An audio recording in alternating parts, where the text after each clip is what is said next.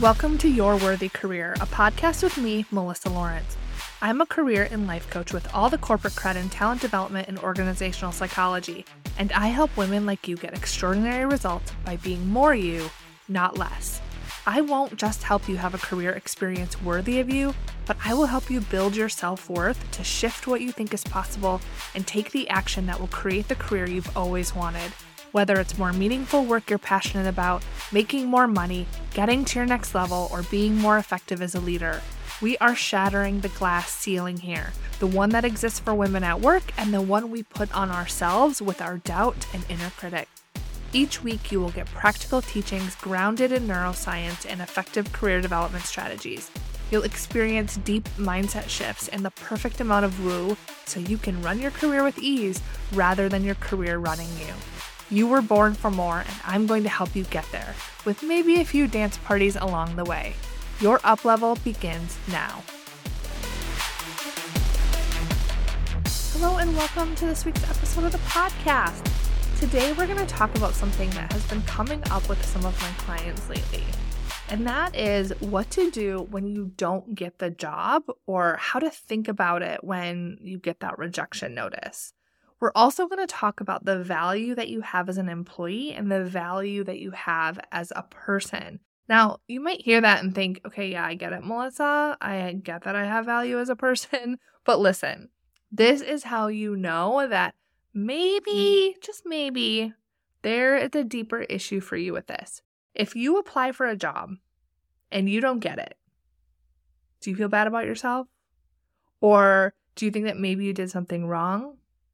Maybe you apply for a job and you want the recruiter or the company to reach out to you directly, or you might think that you aren't as marketable or desirable as you think if they don't. Maybe you're someone who is always doing things for other people and you find yourself feeling valued by those contributions that you make for others. Like your value is measured in what you can do for other people. I know I was guilty of that for a number of years of my life. Maybe you have to be busy a lot or be doing something productive. Maybe you have a hard time letting other people do things for you, like that feels vulnerable to you. All of these are signs that you may have some conscious or subconscious beliefs about your value and that you might be tying your personal value to what you provide, what you give to others. Whether it be in favors or chores, being the one who is always taking care of things, or in wanting that validation from work and taking it personally when you don't get the validation that you want. And in the job search process, a lot of this can kind of boil up to the surface. When you aren't getting the bites that you want, that interest, when you get turned over for a job that you really want, you may start to feel down and wonder, is it you? Why don't they want you? So that is what we're talking about today. And I want to offer some coaching and some insights that came from a few client sessions in the last few weeks. So you're really in for a treat. So these were issues that were real, that happened with clients that have come up in the last few weeks. And the way that they talked about it wasn't, I have a problem with my work versus personal value, right? Like they don't speak in psychology speak. No one I talk to really does other than me. We don't think this way. This isn't the way that our brain necessarily works. That's like the psychology aspect of things. And that is my job to help you see and unravel and process and move forward from. Work value versus personal value is just something that I call it. But how it shows up, how we talk about it, are the examples that I stated earlier. So let's dig a little deeper into this. Let's talk about the why before getting into the shift that you can make to detangle your work and personal value. Because it's common, especially for high achievers like yourself, to wrap up your identity in what you do, to see your worth and value as the sum of what you provide, the skills you have, the impact you make, what you can offer others. This comes from experiences that you have had your whole life. You do things and you get a certain consequence or reaction from others. You get an A in school, your caretakers probably praised you or maybe have come to expect it and they just don't say anything. Or if you don't do well, you may get a negative consequence. You work hard and hope your boss will recognize you and tell you that you're doing well because you do a lot for them. Your grades and prestigious education are badges you wear on your resume. Your awards, publications, work accomplishments, these signal to the world that you have made it and that you are of value. This is how many of us think, whether we know it or not. So of course, when you put yourself out there for something like raising your hand for a job and you're not met with enthusiastic clamoring to be the one to get to hire you, you think, what gives? Maybe I'm not that good. Maybe I did something wrong. Maybe my experience isn't good enough. So then you go to get more things, do more things like certifications, experience, to try to fit the box that someone else has determined you need to fit into to get that validation. This is how so many of us operate most of our lives. Finding the boxes that represent what we think we want, then pushing ourselves into them so that we can be accepted, validated, feel valued, and of value. This is one reason that people are unhappy in their jobs and they don't know why. They work so hard to do all the right things and get the job that when they do have it and they fit themselves into that box and it doesn't make them happy, they're confused. Then when you fit yourself into the box and you don't get value or appreciated, it feels even worse. So let me stay on track here. You apply for the job and you don't get it. There are two sides of this, the career strategy and the psychology. This episode is more about the psychology, but we'll talk a little bit about the career strategy.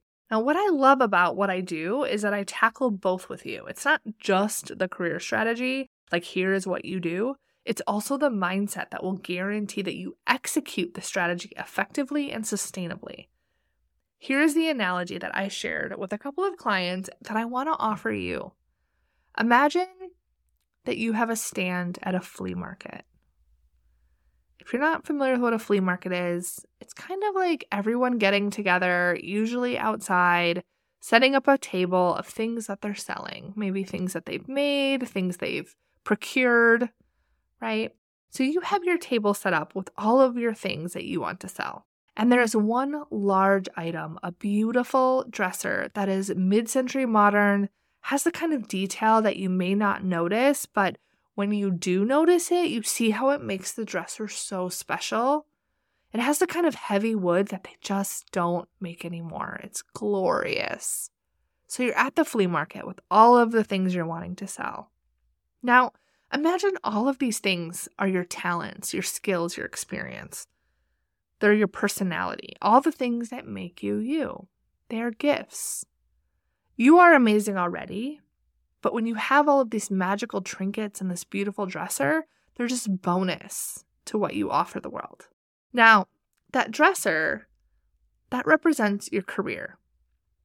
So all of these things at the flea market, they're at your stand and they are yours. But they aren't all of you. You are separate. You are there selling your things. And the things you're selling may change week to week, year to year, just like your skills and experience do. So someone comes to your stand and they notice the dresser. You start telling them about the dresser. You point out the beautiful etching and you help them notice the heavy wood and the deep drawers that are so uncommon for dressers these days. But they don't like it. They wanted a dresser, but your specific dresser just isn't what they were looking for. They want mid-century modern, but they aren't digging that etching that you love so much. Although it's something that isn't super obvious to most people, and those that would notice it would love it, they just don't like it. So they pass. This is what it's like when you apply or interview for a job and you just don't get it.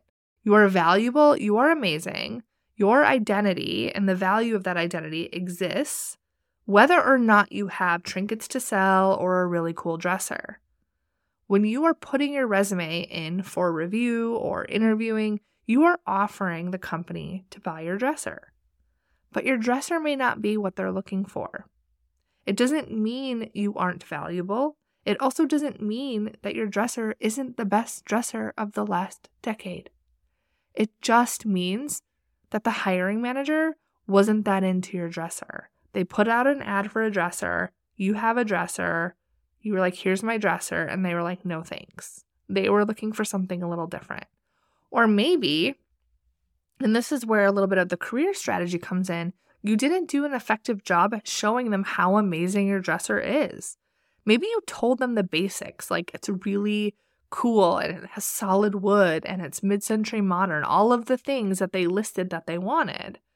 It has some really cool details that you can't find anywhere else, right? Kind of like that nice to have list on a job description. But maybe they needed to really visualize the dresser in their house and they couldn't. Maybe they didn't see how something that was a little different than they expected was actually better than what they had in mind.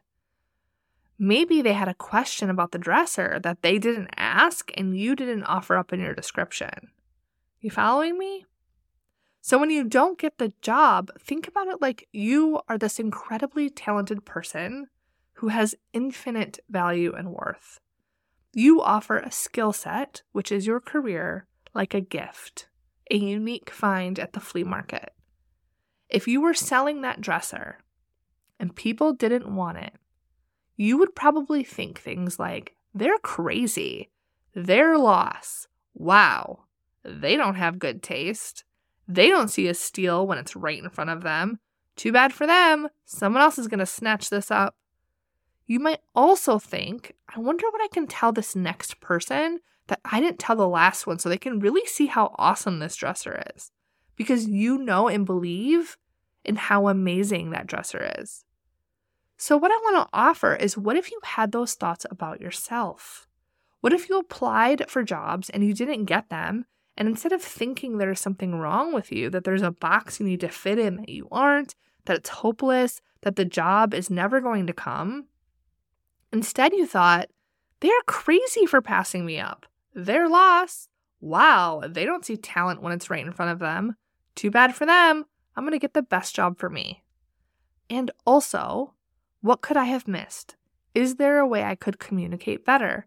Is there a talent or perspective I bring that I wasn't clear on? What objections could they have to hiring me that I missed? How could I have listened better to what they really wanted? This is much more productive. You can believe in your value even without the validation from another person. You can not get the job and believe in your value while also getting curious and problem solving what you can do better. Not getting the job doesn't mean that you're not enough, that you're not good enough, that you're not talented enough. It's so common to wrap our identity in our work. It becomes one and the same, but it isn't. Your job can make you feel good. You can make contributions that are valuable. You can make a difference in your work and the world, and I know you do. This episode is about how you treat yourself when things don't go your way, when you don't get the job. How do you talk to yourself? You are amazing when you get the job. You are amazing when you don't. Your worth isn't defined by your resume. It's also not defined by some manager's opinion of you in an interview. You are inherently worthy. Let this sink in and really reflect on how you handle rejection, if and how you tangle your worth and value with your work. And next time you start to wonder if there is something wrong with you or if you did something wrong, think about the flea market and that dresser. And if you go to flea markets, I bet you will never see them the same now. Have an amazing week, my Cheetah family. I will talk to you soon. I have something special for you. The episode is over, but that doesn't mean your development ends here. If you enjoyed the podcast episode today, head to my website at yourworthycareer.com and check out additional free resources you can get access to right now. From joining my free VIP insiders to downloadable resources and trainings, you won't want to miss it. Head there now.